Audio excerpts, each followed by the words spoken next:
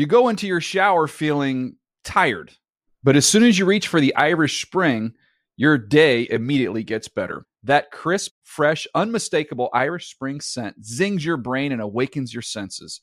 So when you finally emerge from the shower 37 minutes later, because you pay the water bill so you can stay in there as long as you want, you're ready to take on the day and smell great doing it. Irish Spring Body Wash and Bar Soap. Fresh, green, Irish. Shop now at a store near you. When you buy Kroger brand products, you feel like you're winning. That's because they offer proven quality at lower than low prices. In fact, we guarantee that you and your family will love how Kroger brand products taste, or you get your money back. So next time you're shopping for the family, look for delicious Kroger brand products, because they'll make you all feel like you're winning. Shop now, in-store, or online. Kroger, fresh for everyone.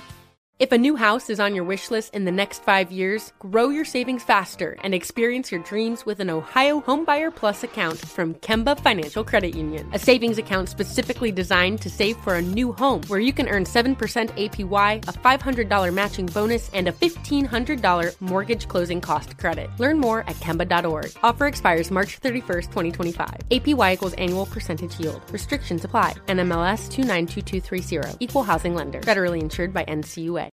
The Around the NFL podcast wants its next contract fully guaranteed. Welcome to the Around the NFL podcast, presented by Intuit QuickBooks, official sponsor of the NFL. I'm Greg Rosenthal, here in a room filled with heroes: Mark Sessler, Chris Wesseling, and for the first time ever, Omar Ruiz. Ooh, that's some intense music to be introduced to. Wow, this is awesome. Oh, we just broke out that music just for you, Omar. Like almost 1,000 episodes in, and that music I feel like I just should for have you. walked in with that entrance. It was made for this moment. Yeah. Should have been carried in. Omar Ruiz, of course, a longtime reporter at the NFL Network. He is sitting in the Dan Hanses seat, and potentially putting himself a little bit at risk here. The Wally Pip exchange? No, I'm not saying Dan is putting himself at risk. You are, because Dan is out sick today. He's got the little C, of course. The little C. Chris had the big C back in the day, and now we have the medium C, I guess, is what is that standing for? Coronavirus? I mean, he has undetected flu-like symptoms. Dan has the little C, just a cold.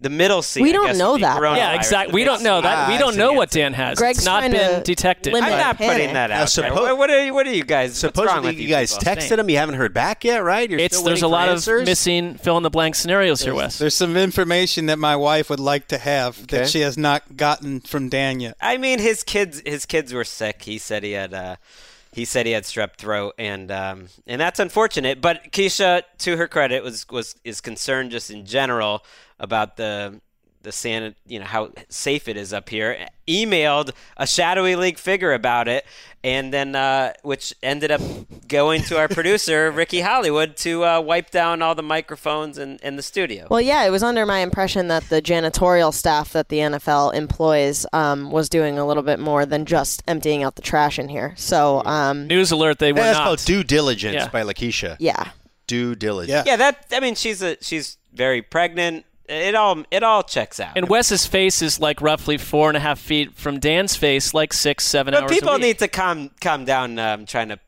put this on Dan. And full disclosure, I was just sick, but I went to the doctor yesterday. It's not corona. It wasn't even the flu. It was some sort of lung inflammation or something. Nice, a new strain of virus being brought into the as we. But it's no longer contagious. With a history of pneumonia and bronchitis. Right. Friday show totally up in the air. It's like I've got a cough, but hey, it's no big deal. Glad you guys had me on the show. Thanks, Omar. Whoever's in that chair is just coughing constantly. We've got a fun show. We've got a lot of news. We're going to ask Omar Ruiz, put him on the hot seat. I know. Yeah, Mark, it does feel warm. Mark has one of those automatic time questions. I think we all do. I mean, our questions, we haven't had a chance to kind of quiz you with things we've always wanted to ask you, and some of them are hotter than other items. Mark, remember that, I believe, early 1990s television show Herman's Head?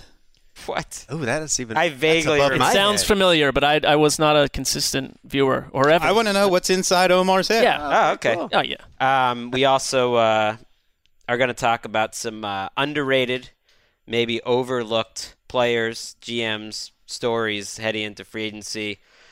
Jumping off the fact that Omar Ruiz, again, is here.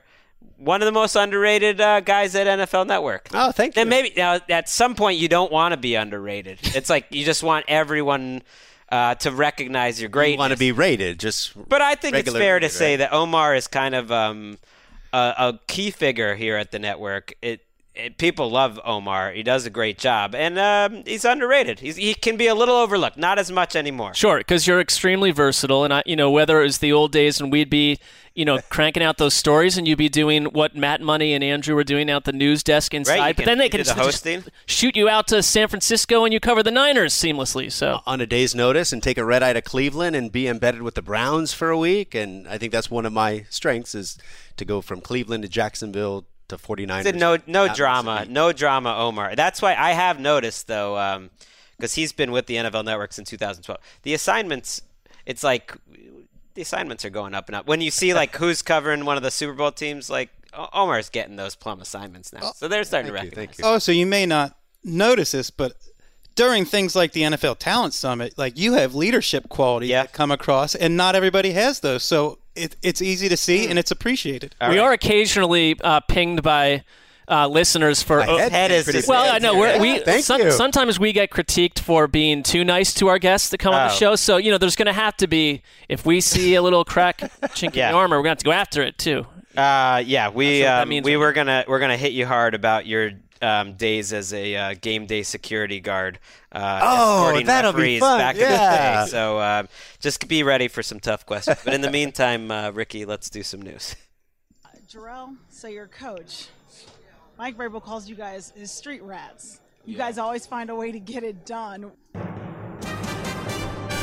That is the voice of Tiffany Blackman. We are just saying so long and farewell to another one of our coworkers we've probably said nice things about over the years. Moving on to the MLS team in Charlotte, she announced today. So just congratulations, Tiffany Blackman, one of the good people here at the network. One of the great people. Always interacted well with my daughters and family at all the league events, and as a matter of fact, she said that she wanted to come on our next family vacation. So I opened up the invite to her whenever she's ready, Tiffany. Well, you just came back from one, and she didn't take you up on it. So not that time, but she was in the middle of going to the MLS Charlotte. So whenever that thing gets up and running, and came Tiffany, to Tybee for our wedding. Yeah, she's a good friend of Lakeisha.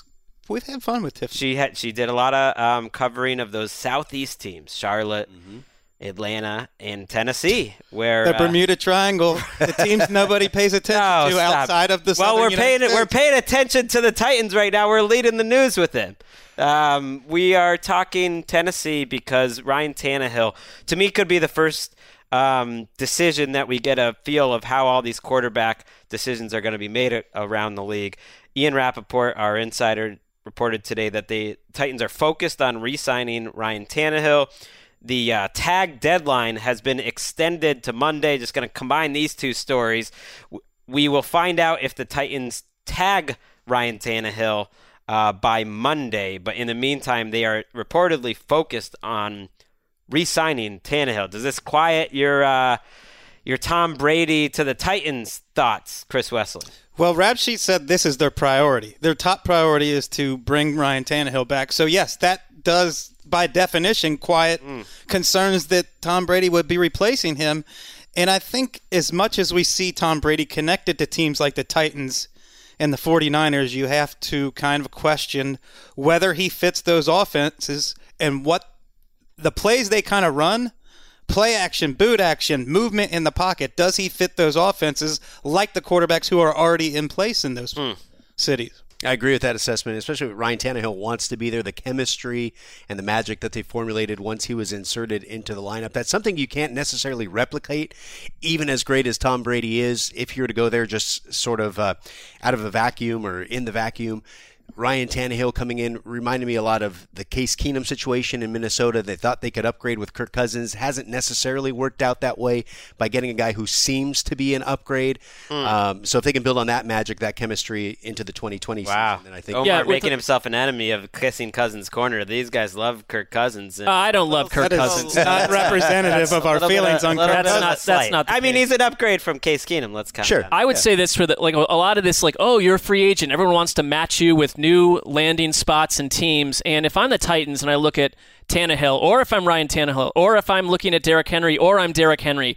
the best landing spot is right where you were last year, because I just don't simply trust Ryan Tannehill suddenly going to the Tampa Bay Buccaneers or fill in the blank Team X.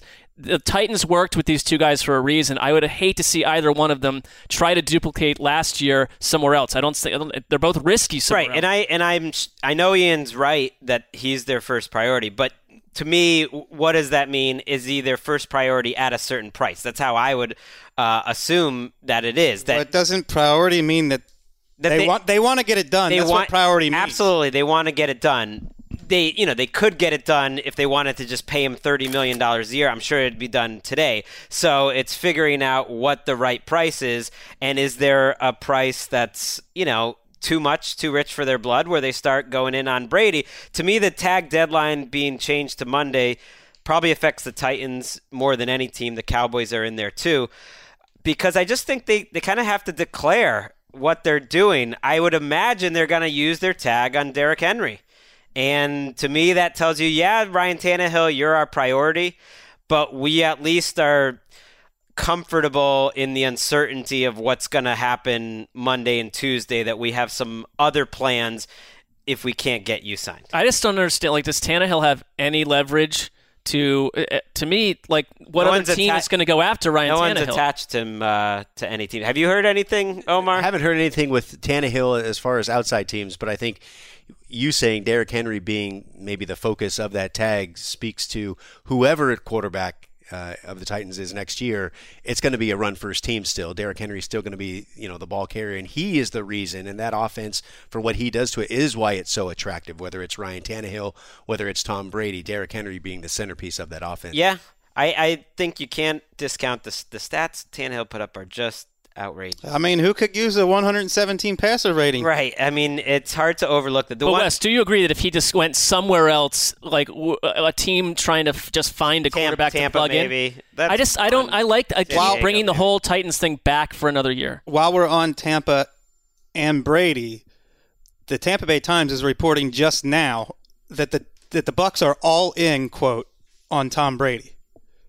Well, and we just did an NFL Network hit where we talked about teams that are going to be over-celebrated if they do certain things in the offseason. I brought up the Bucs because if you ever put Brady into Tampa Bay and they have their shiny new uniforms and everything else you got going on there, look out for the songs being sung about the Bucs. A nice young defense. And everyone makes the comparison. Phil Rivers has potentially a landing spot there in Florida with Bruce Arians, the way Arians resurrected a late Carson Palmer career. Imagine what he could do with Tom Brady. It's a very different fit in terms of the offense that he plays in, but Arians played with Manning, and the only thing I'd push back with you, Wes, on if the Titans took Brady, I think any team that takes Brady, you're running the Tom Brady offense. I mean, you are just choosing. I don't think that. I think Derrick Henry is the Titans' offense. Right. No, I get it. That out. It'd be a huge risk for the Titans to change things. But wherever Tom Brady goes, you are going to change things and do things in a way that Tom Brady wants to do it, that suits his skill set. Why would you do that with a 43-year-old quarterback? Because that's the best way to make him at his best. Why bring him in unless you're going to let him do what he does? What is his best now?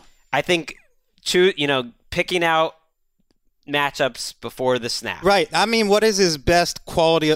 How high is his ceiling right now? Can he lift your offense? Because he did not lift the Patriots' offense. But wouldn't you say that part of Brady being wooed by another team and the discussions around that, or that Brady's involvement and creation of the attack will be immense versus just taking someone else's playbook? That's all I'm saying. And with the Bucs, I think the upside would be a better than average starting NFL quarterback that limits mistakes and can kind of manage the game, for lack of I hate that phrase, but that's part of it. Well, especially with the Buccaneers and those 30 turnovers last year, I think they've emphasized ever since the season ended that this season would have been dramatically different had they prevented those turnovers. So even just limiting those would be a huge victory for the Buccaneers in 2020, regardless. And it's a very Bruce Arians move. And then you talk about Tom Brady with Mike Evans and the weapons that they have there. It's a whole different ball game than what he was tempting to have lifted in New England this past season. That would be fun. It would be a good spot for Stidham Corner to step up and step in. And of all the impressive things Tom Brady's done in his career, one of the most impressive I've seen is the way people have handled his value this offseason. After what he did last year in that offense. I think it's fair, but I think he was a mid-level starting quarterback last year and was about the same when they won the Super Bowl for stretches. And like for the Bucs, for the Titans, that could have a lot of value. No 43-year-old quarterback has ever started a season, so who knows? Maybe it'll be a total bust. Uncharted territory. You know who's not continuing his great career, unlike Tom Brady? Marshall Yanda has retired after 13 seasons. Gonna be a Ring of Honor guy in Baltimore, they already have said, and could be a Hall of Fame type of guy in 5 years or more. Marshall Yanda, part of those Ravens teams that gave you nightmares. Mark Sessler. Gave me nightmares? I mean, yeah. You don't like the Ratbirds. No, I'm not. No, I wanted to trade them in for an under-the-continent train system that would go to and Yanda was kind of symbolic of their rugged ways this decade. Yeah, That's what I'm saying. I'm not probably the first person on the planet that should be grading offensive guards as Hall of Fame entries, but I don't know what more you need to do in terms of consistency. He's just been someone you can rely on every single year. They weren't all his best seasons, but Yanda feels like HOF scenario candidate big time. to me. Yeah. And I'm surprised he's actually walking away with Lamar Jackson and Mark Ingram and everything that they accomplished last year in the running game. It seems like one of those offenses that an offensive lineman would love to perform in. And Marshall Yanda kind of walking away, I think, speaks more to the fact that he wants to be healthy and go out on his terms and maybe. And how brutal it is to play guard at the level I think that he was playing. He was the easy choice for all decade for my list that I did about a month ago, and I'm sure he'll be on the official one that they come out with, probably with Zach Martin, I would imagine. I think he'll probably be the favorite. I'm trying to think of who else could be in there. Yanda should get it. Joel Bitonio has been very good, but on bad teams and off probably, the radar. Probably largely. not quite to the level. And not maybe for the whole decade. There was a good story someone sent out. Was it Kevin Von Valkenburg is his name? Yesterday of covering Yanda as a rookie. Chris McAllister once brought a taser into the locker room, and he put $500 down, and he said like whoever wants to tase themselves gets the $500, and then other players were like yeah, and like started throwing a ton of money in there, and Yanda just like walked up there. Apparently like he grew up on farms and he knew that wasn't even like a police grade taser, that it would be no problem for him, and he just like, because he knew enough about tasers, and just did it, and like everyone I would get lost tased their in mind. 2 seconds for a and then they were like, did he really do it? Did he really do it? And like he just did it again just to prove him wrong. He said on the farm they had electrical fences and he was used to that, so get you a little locker room respect. We're gonna do that on Friday's show. Bring in the taser. I think Ricky would take a taser to the thigh or something. She would go for it. She would register the taser. If you could make a little money. If you could make a little money. Yeah. Take that one to the bank, Ricky. $20 is $20, you know. Throw it down right here. $20 is all it takes. 20. We've been following the Al Michaels, Monday Night Football, Tony Romo, all the speculation of who's going to be announcing where throughout the offseason. It's really Dan's corner. I feel bad even talking about it without him here. I really do. I feel bad about is Joe Tessitore and Booger McFarland. Yeah, we've talked about that too. Yeah. It's unfortunate for those two, but hey, we're just reporting the news, and the latest is Andrew Marchand of the New York Post says the NBC is saying no to an Al Michaels getting traded to ESPN deal. So that solution, which seems fun, I guess will not happen. It just surprises me because of the Mike Tirico factor, where it was such an easy transition to someone that has been kind of backbenched unnecessarily. In that article, there was one line that stood out to me because they mentioned Kurt Warner as someone in there in the mix if Manning didn't go, but that said internally ESPN has toyed with the idea of a booth with Steve Levy, Louis Riddick and Brian Griese, who did the second Monday night game a year ago. That's just if all this stuff falls apart, and it looks like it's falling apart, that could be a trio to look at. They were good. I like Louis Riddick. I don't love a 3-man booth. I just think I would pick just Louis Riddick. Just do, it's like I think if you're asking people to do something they haven't done before, and then it's 3 people, I'm good with little Levy and Riddick. Sorry, Brian Green. On our 4-person podcast, that is the comment. Well, we go on forever. Yeah, that's fair. But I think with Al Michaels, I think he wants to see this NBC Super Bowl in L.A., his hometown, and I think that will be his swan song, and the official baton will have been passed after that. So I think it's probably more his call than anything to turn that trade down. Yeah, that's true. Knowing that not this season Super Bowl, but the following will be on NBC, and he'll have it here in Los Angeles. What was ESPN putting on the table as trade bait? I don't know. Like, what's the incentive for NBC to even think about this? Some of that taser cash. Really we'll give you 15 minutes of Stephen A. Smith on Football Night in America. Put him next to Florio. Yeah, Florio, and that'd be fun. Tirico, things just go crazy. Did you say Stephen A. Smith? Yeah, I'm just trying to think who are their most valuable assets right now. Stephen A. Smith is the meter. God, no.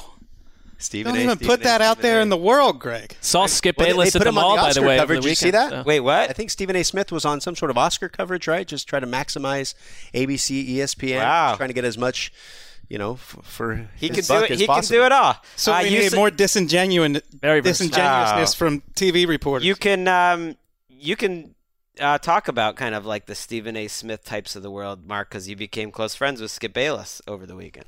There's a mall that is being reconstructed, but there's a movie theater still active inside of it. So I went to said mall. I don't want to, name the location. And as I was going up the escalator from the garage, Skip Bayless and a woman, I presume to be someone that he's, again, don't want to say, I assume it's his wife, I'm assuming, was going in the other direction. So did not have a long conversation, actually. That's Mrs. Bayless.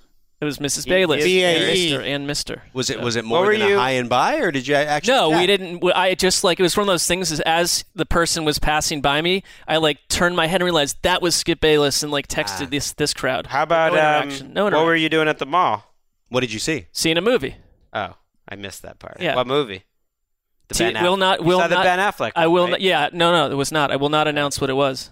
Why? Because the last time I mentioned a movie that I went to, which was doesn't mean you're endorsing Hustlers, it. I believe. Yeah, it was. I was unmerciful. I was just ripped to shreds. People loved Hustlers. Greg, you almost went to a movie by yourself last night. Which one was that? I was gonna go see. I didn't see it, but I will. Portrait of a Lady on Fire. A wonderful-looking lesbian romantic period piece. I'm looking forward to it. I've heard it's great.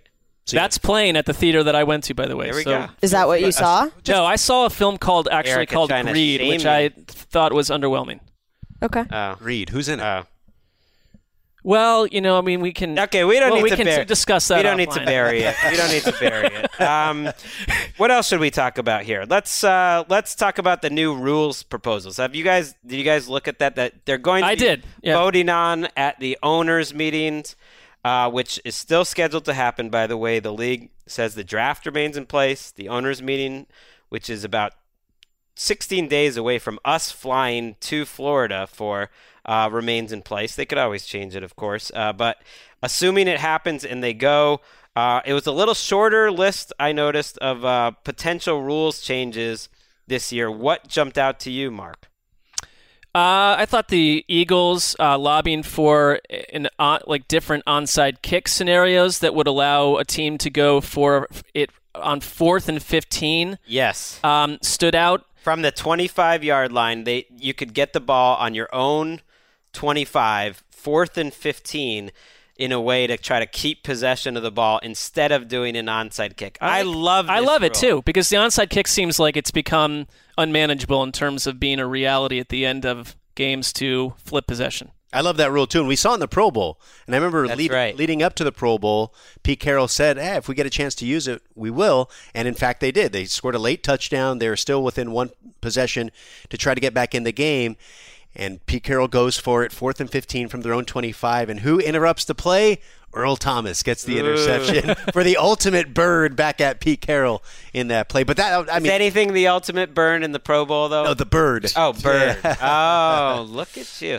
Omar, were you covering the Pro Bowl? I was at the Pro Bowl. You're covering everything. And what a surreal day. I mean, just to talk about, with Kobe Bryant dying, 5 minutes before, that all happened. What was that? What was the reaction from the players and everything in terms of your day there? Like, it was, well, first I looked at my phone. You think it's not real. I have some buddies at TMZ, texted them. They said it was. So as everybody in the stands is discovering, looking on their phones, you see them distracted, not looking at the introductions anymore.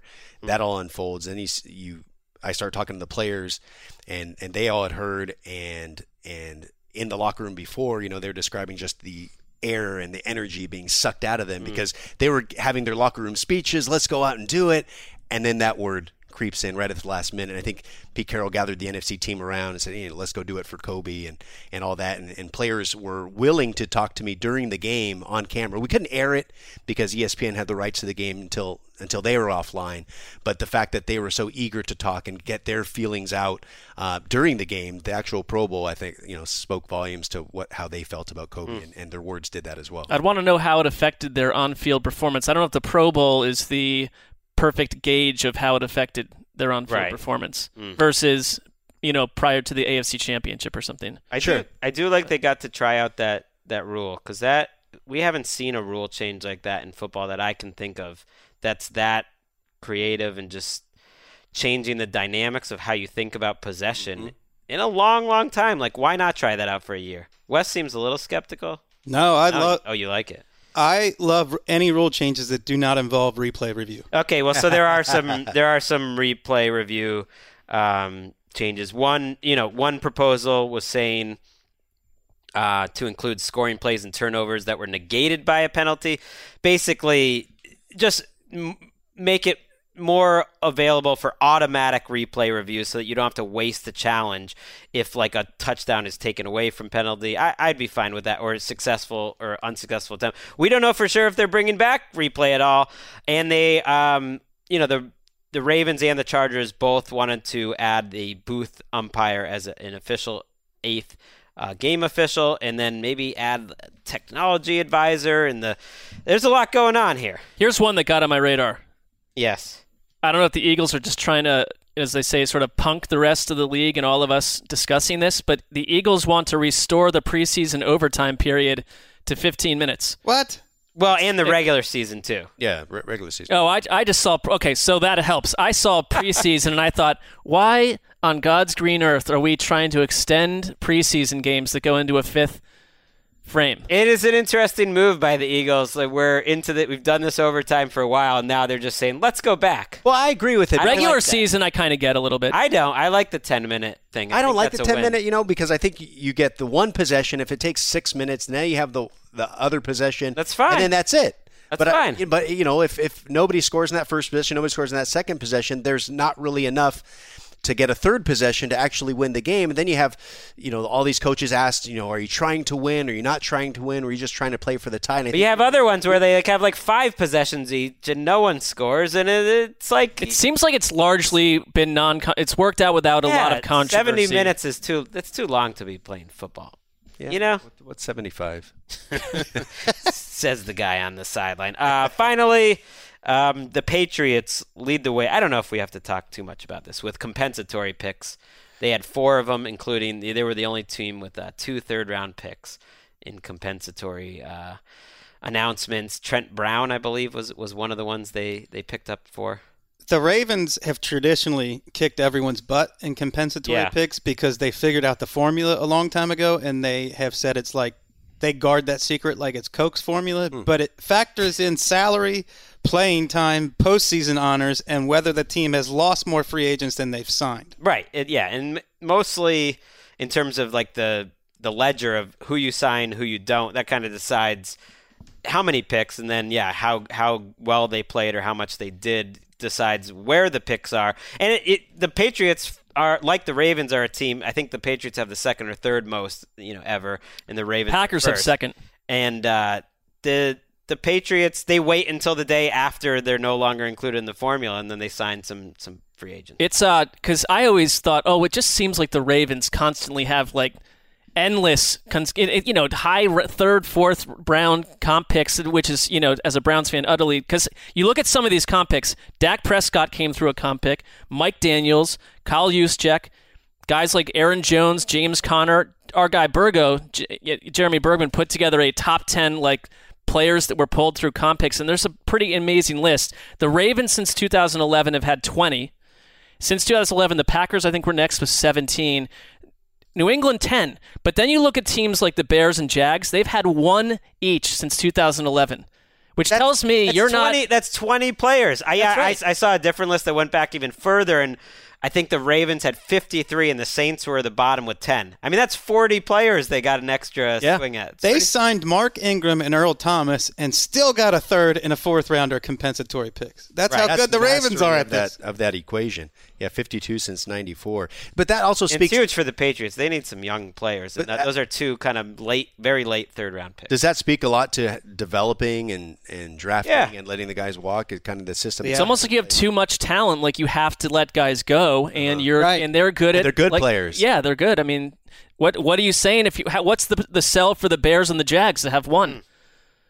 You've not done that. Not done a good job. You know who has done a good job?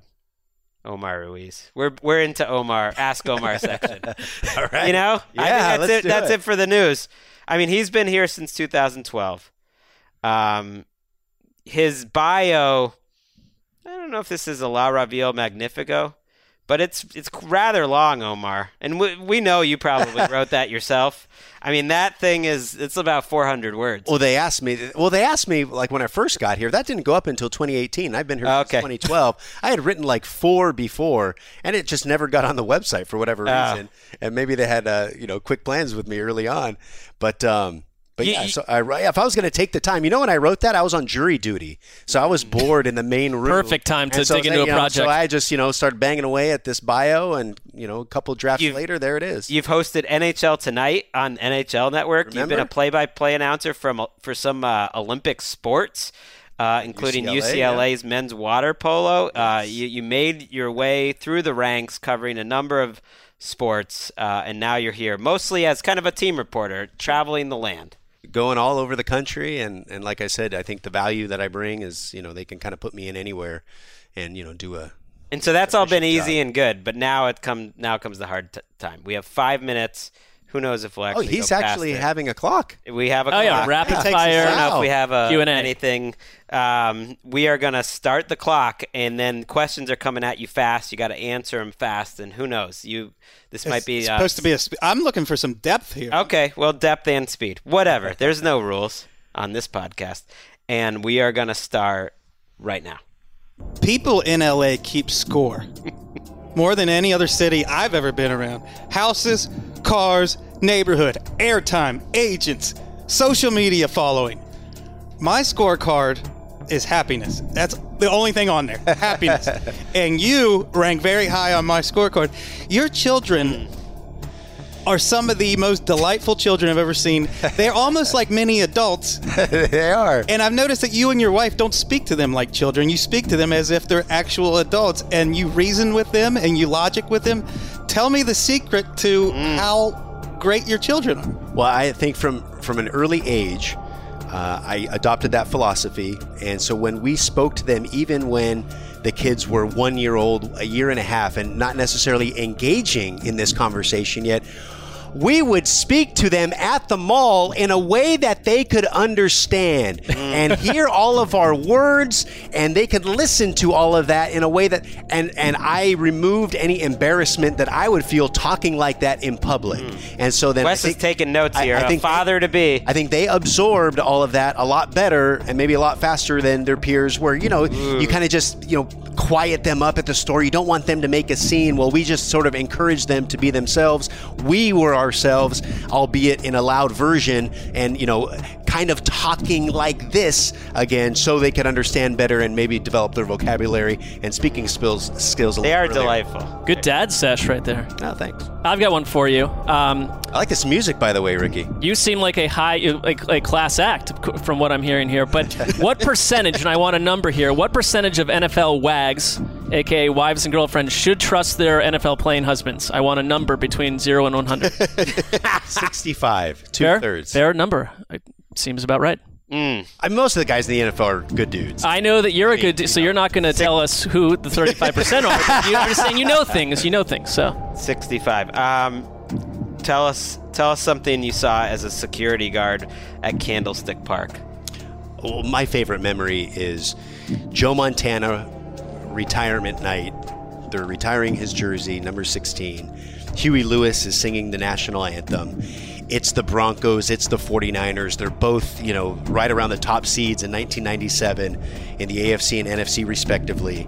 The Broncos would go on to win the Super Bowl that year. And I'm the guy that is escorting the cameras as Joe Montana is walking onto the field. So I'm making sure that they keep moving because they're walking backwards, of course, as we're going onto the field at Candlestick, and making sure they don't trip on themselves, they don't trip on the cables and everything. And just to have that kind of bird's eye view as Joe Montana walks on the field to get his jersey retired. It was also the game where it was Brent Jones's final game as a 49er there at Candlestick. Got to get out of there if Montana's getting out of there. And it was also the game that Jerry Rice returned. If you remember at that season, week 1, Warren Sapp tackles him on that reverse and, tears his ACL. It was his first game back. It was Monday Night Football, so it was everything. Back when Al Michaels was a Monday Night Football. That inspired and that was you to take the career path you took. Yeah, I mean, not necessarily that night, but just being there on the sideline, talking to different people. I would, chat up, Jim Mora at the time when younger Jim Mora was on the 49ers staff and he was not coaching that particular year and having a discussion on, team building and all that, just random stuff like that was just so cool, I thought. And, how cool would it be to be on the sidelines and get paid for it? So I kind of honed in my focus. Choose your idiom for the English language. Better phrase, beyond the pale or various stages of undress. Beyond the pale? I would say beyond the pale. Oh, okay. You're choosing that. Okay. Either is not my wheelhouse, but for the sake of this show and keeping it moving, I'll say that. Maybe I'm the only one who finds those phrases interesting. No, those are great phrases. I love them. Why did you, the last time I saw you in person, I believe, was at around 4-something in the morning at a Waffle House. Whoa! You, I hope Ashley's you came with us and you ordered a very healthy, balanced meal, and then suddenly you were gone. What happened to you? You that was a great chapter of the night that you weren't teaching your daughters life lessons at 4:50, were you? I always say I have the advantage coming from the West Coast of going to Indianapolis and hanging with everybody and having these great conversations late into the night because our body is 3 hours ahead. So anyway, I wanted to hang out with Mark and Colleen and one of the coaching friends that we had met, and Dan was there as well. And I was so hungry. I'm a Catholic. It was the day after Ash Wednesday, so I had fasted all day Wednesday. Ooh. And I was so looking forward to, once the clock struck midnight, having that huge meal late night, early Thursday morning. So technically I was off the hook and now I could eat whatever I want. Steak and Shake was freaking closed, so we had to drive out seemingly to Iowa to go to Waffle House. Ages away, I know. And we get there and I just put the cook up against the clock. I said, hey, I have a 6:15 flight. It is 4:15. Here is my order. If it's ready, I'll eat it. If it's not, I'm gone. It wasn't ready. I took off. You left. And I made my flight. That was the priority. The coach we were with, by the way, offered some explosive information that cannot be shared on the show. After I left? Oh, yes. Oh. Do you have any good insidery stuff you want to let out from Indianapolis? I did have a good conversation with Fred Kitchens. And, after, he really hasn't gone public, with his side of the story since he got fired. And I think the main takeaway from that conversation was he felt he wasn't necessarily supported by ownership to implement a lot of the discipline that he wanted to instill. We saw glimpses of that when they had Hard Knocks. And remember, he was one of the vocal proponents of instilling a little more discipline, trying to make that team tougher. He tried to do some things that he felt he was overruled by ownership. He thought that he had a good conversation with Jimmy Haslam going into week 17, that he was going to have a chance to build on things that they had gotten done there in 2019, as disappointing as it was.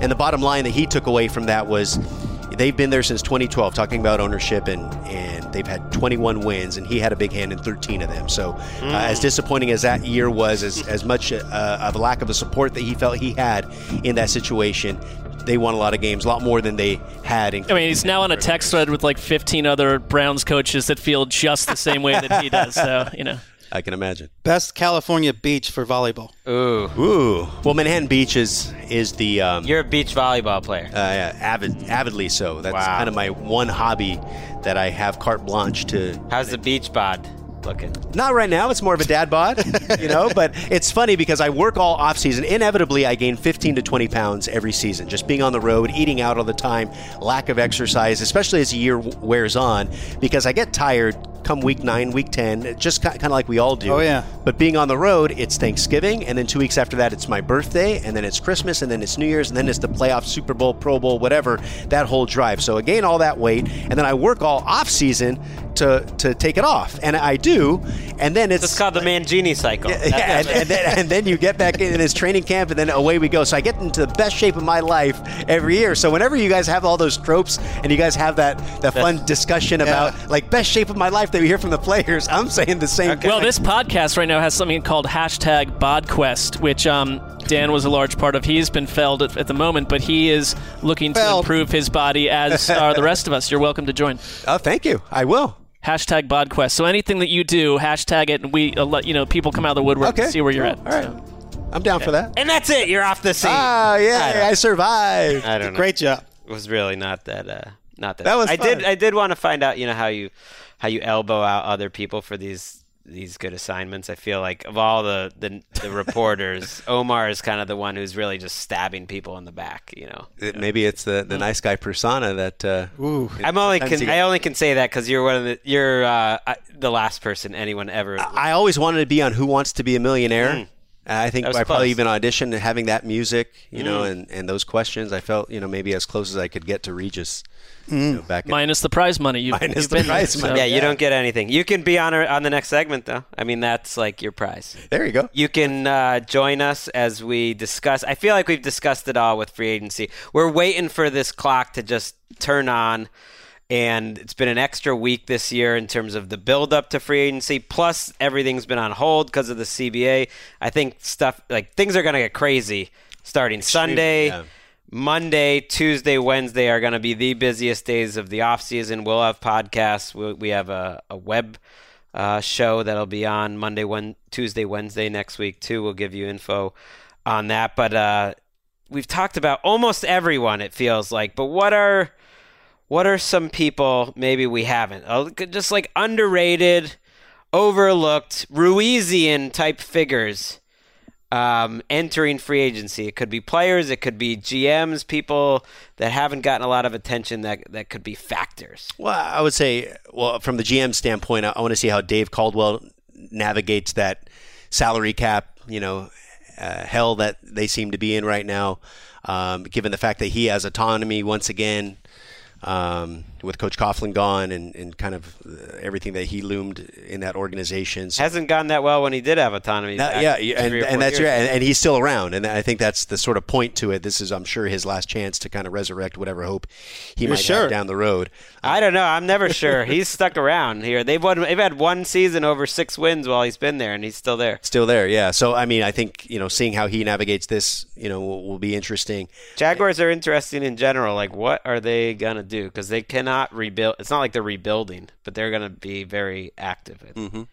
And then I think from a player's perspective, I want to see like Blake Martinez, Joe Schobert, how the middle linebackers do this time around. Because remember, I think there was a couple years where it seemed like the linebacker position was getting devalued, and then C.J. Mosley comes along last year and kind of resets the market, and then Bobby Wagner surpasses that even. Will that have a trickle-down effect? I don't think any of those guys this year are as good as those guys, but how does the market conform to the numbers that were set last year? Are they beneficiaries of that being in that maybe second tier? And Martinez was second only to Bobby Wagner in tackles this year, so I think he kind of emerged there in Green Bay, and Schobert's been a playmaker, for a number of years. It gave me pause. The Browns did not show any interest in re-signing Schobert at what apparently his request is. I don't know if there's any middle linebacker out there that's going to get paid big money. I don't think those two guys we talked about Christian Kirksey, who's maybe a little bit more of an off-ball guy. My guy Nick Kwiatkowski.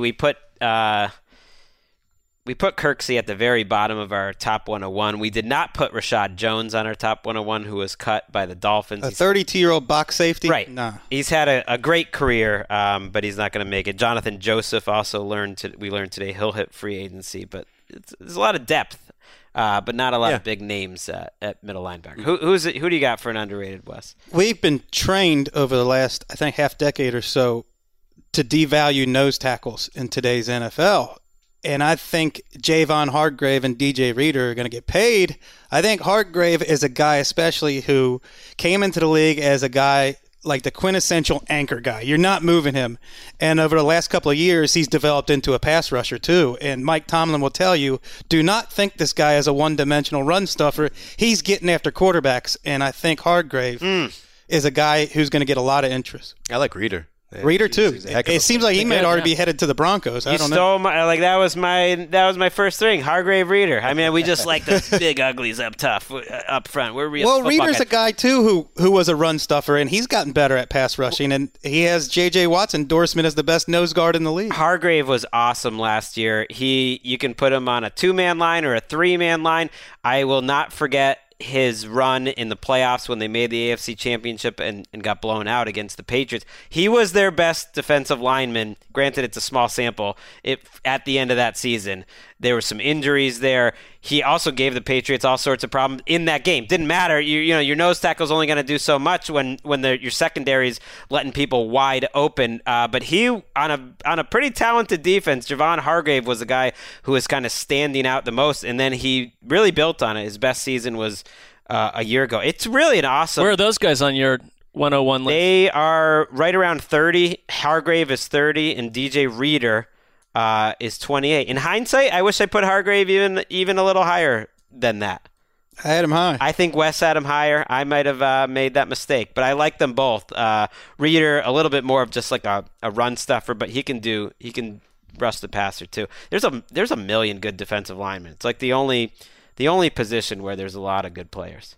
Well, you could say Robert Quinn and Jason Pierre-Paul qualify for this if we're talking about what they did last year. Yeah. And the way they looked compared to 2 or 3 years ago, they both looked quicker, more explosive.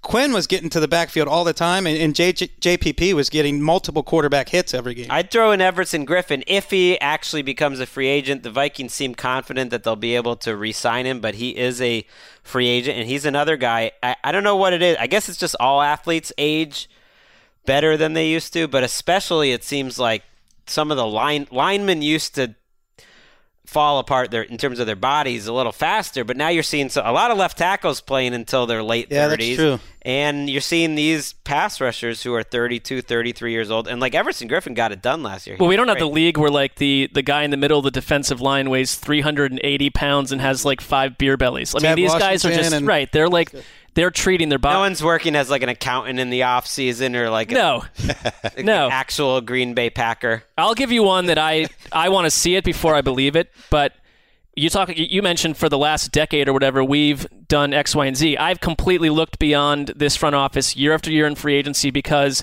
their mantra is essentially go into deep slumber whenever players are available on the open market. We'll do nothing but just build our own roster, blah, blah, blah. I think that the Bengals, you hear whispers this time around with Duke Tobin, but Mike Brown has to sign off on all this, and he's been the issue, I think, in terms of growing your roster the way that 98% of the rest of the league does. If it's true that they're going to be active for the first time and you're going to have Joe Burrow at quarterback, the Bengals, to me, they've got cap room. They are an interesting team going into next season, but the first step is a front office that we just assume will do nothing, doing the opposite for once. And that doesn't mean go sign one left guard. They have issues on their offensive line. They have to be aggressive like some of these other teams. They have issues in other places, too. These linebackers we mentioned, the Bengals are a team that is desperately in need of linebackers. Mm-hmm. That would be fast. I would love to see it. I'd love to see a competitive a Bengals team.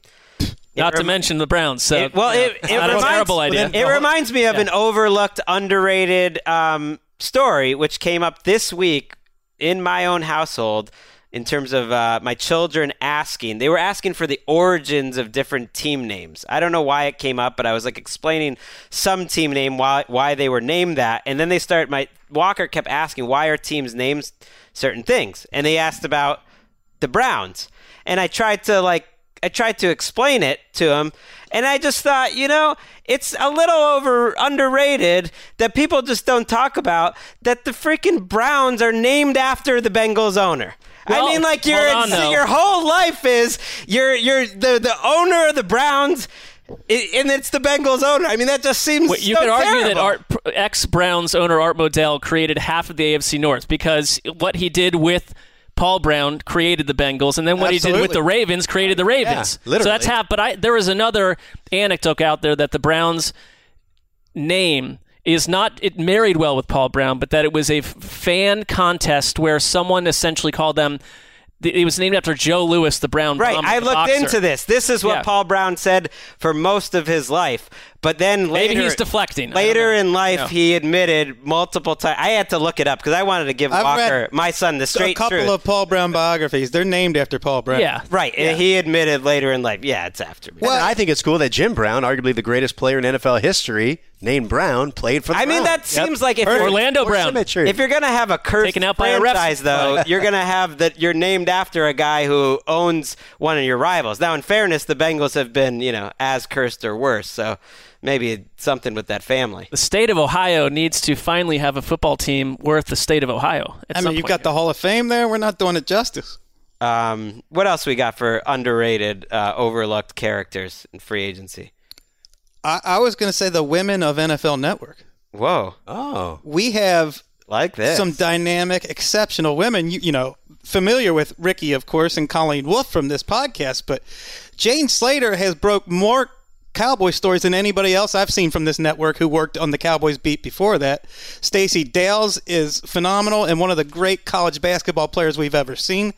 An Olympian. When I talk about what we see at the talent summits, I'm so impressed by the women in this company that they are go-getters, they're confident, and they get things done. Hey, every day is International Women's Day for Wes here. This is great. Well, I worked with Jane at the Pro Bowl, and just to kind of see her work on a daily basis and her connectivity with the Cowboys, it was surreal experience, how dialed in she is and kind of what kind of juice she has there in Dallas. She really is the kind of queen of that good crew. Cowboys coverage, yeah. So I'm going to go a couple overlooked position groups quickly. Safety, a lot of safeties, not just Justin Simmons. Von Bell, Anthony Harris, Devin McCourty, HaHa Clinton-Dix is pretty solid player. Rodney McLeod, you go up and Carl Joseph is out there. If you need a safety, there's actually a decent amount available. And then running backs, it's not a deep class of running back, but I just feel like no one even talks about running backs anymore. And to me, Melvin Gordon would be a nice addition to a team at the right price. Like if the Bills added Melvin Gordon to Devin Singletary, I like that. And that's a 1-2 combo. Like I was trying to think, what are the Bills going to do? Because I think they're going to do something. I think they're going to want to add a running back. Kenyon Drake is out there too and is interesting. The Texans are a team that are probably looking for a running back. But Gordon's a good play. When he's rolling, especially if you have someone with him, I think he'd be a good I think last year also probably to an overextended degree gives you a bad taste when it comes to Melvin Gordon. Yeah. It was the holdout, he comes back, and then the whole offense is not as effective with him in there, but you forget when he's good, he's been awesome. I would say with Kenyon Drake, Steve Keim and the Cardinals too, because you're in year 2 of Cliff Kingsbury, and they don't have a ton of cap room, but they have enough to get closer to completing the offensive roster that Kingsbury would want. I think at wide receiver, we mentioned this on our last show, that there are you're rolling out 4 wideout sets snap after snap, but you don't have 4 proven wideouts, and you're going to hit it in the draft, but you're also going to hit it in free agency. So I think they're going to be active because they can't float into next September with an unfinished offense the way they did last time. And I think, speaking of the Cardinals, that they're one of those sneaky teams that there's buzz going about them as being a destination, that people, that players want to be at. And I think Kyler Murray's presence obviously speaks volumes of that, and Cliff Kingsbury implementing the system in year 2 and what potential takeoff that could have. These guys talk to each other, all these players, yes. So that matters. Maybe like the heat there could just help wipe out the coronavirus. You know what I mean? It's just like it's so hot there that would be not a place. It's a side benefit. Don't check the science on this. Anyone want to throw one else out as we wrap this up here? Or we good? Anyone you want to get out there? I thought Marquette was just like. I have others, but I think we've discussed some of these. I had the Bills and the Bucks as guys that but it sounds like the Bucks are no longer underrated. They're becoming centerpiece potentially if this Brady stuff happens. Well, I like the Seahawks. We talked a little bit about Russell Wilson expressing himself that they need more superstars on that roster, and if they acquiesce. How about your goatee? My goatee, I think that's been one of the storylines of the offseason. Got a lot of positive feedback in Indianapolis, so I kept it, and my wife loves it, so it's kind of win-win all the way around. You've not had a goatee at any point in the Because it just looks natural on you. Some men, they put on the facial hair, and it's just like, I feel like I've seen you with this. I've had it. I wore it to Indy last year, but I didn't go on TV with it. Okay. So essentially, it lasts post-Super Bowl. We go on the family vacation. I shave it down once, and I keep it maybe for a few days. But this has lasted. Now the public is seeing it. Right. This is 2 or 3 shaves in now. It's filled in quite nicely. Wow, it looks great. And I keep saying when we hit free agency frenzy next week, it's going to be gone. But why? No, I think keep it. It gives you. You're such a nice guy. But it gives you a little, it gives you a little bit of menace, which I don't think is a little seat. You have a sort of you got the dad. You're ahoy, mate. Yeah, you said you're not in peak beach volleyball shape, so this kind of this gives you a little more menace. Yeah, this is a Lakeisha theory. Some men need facial hair for seasoning and flavor. You're not one of those men, but it works naturally on you. No, I've been told that I need it for seasoning and flavor. Oh, wow. What other men does she need facial hair on? Just if she's going across the board here. She was my first and biggest supporter of my beard when I had it. So I did appreciate it. Maybe you fall into that category too. You guys have a lot in common. Wes is expecting his first in May. Omar just days away in terms of expectation. Your third daughter. Days away from his due date. Yeah, in terms of due date. So who knows? Might land on the same day. Your third child. Mark and I still sitting on 2. I don't think we're moving off that. Yeah, there's not a huge push in our household to expand the roster. All right. Well, I mean, Omar. The factory had been closed in my household, and then it was opened up. That's. I'm happy for you. A third, keep going. Yeah, right. Before this goes any more off the rails, Omar, if Dan was here, he would say that you said it all. You did it all. Oh, cool. Well, thanks. And it was awesome to be here. I've been big fans of you guys for you'll be back. You'll be back. And I appreciate you guys having me on. It was fun. It was great having Omar. We will be back on Friday. And who knows what we're going to come up with? We're running the taser special. Maybe, the taser special. $20. Maybe some news Ricky will be Hollywood. happening. Yeah, Ricky's getting the taser on Friday. We'll see if Dan's back. Don't tase me, bro. I guess he's got the little C. Be careful. I'm not sure how little it is. Be careful out there, everyone, in terms of the middle C, and everyone with the big C. We're thinking of you. Fight on. We've got all our C's covered. Next week's going to be big. So until then. Thank you for listening to the Around the NFL podcast presented by Intuit QuickBooks, official sponsor of the NFL. What a time. Weird time in this world right now. Very weird. For Mark Sessler, Chris Wesley, Omar Ruiz, and Ricky Hollywood. See you Friday.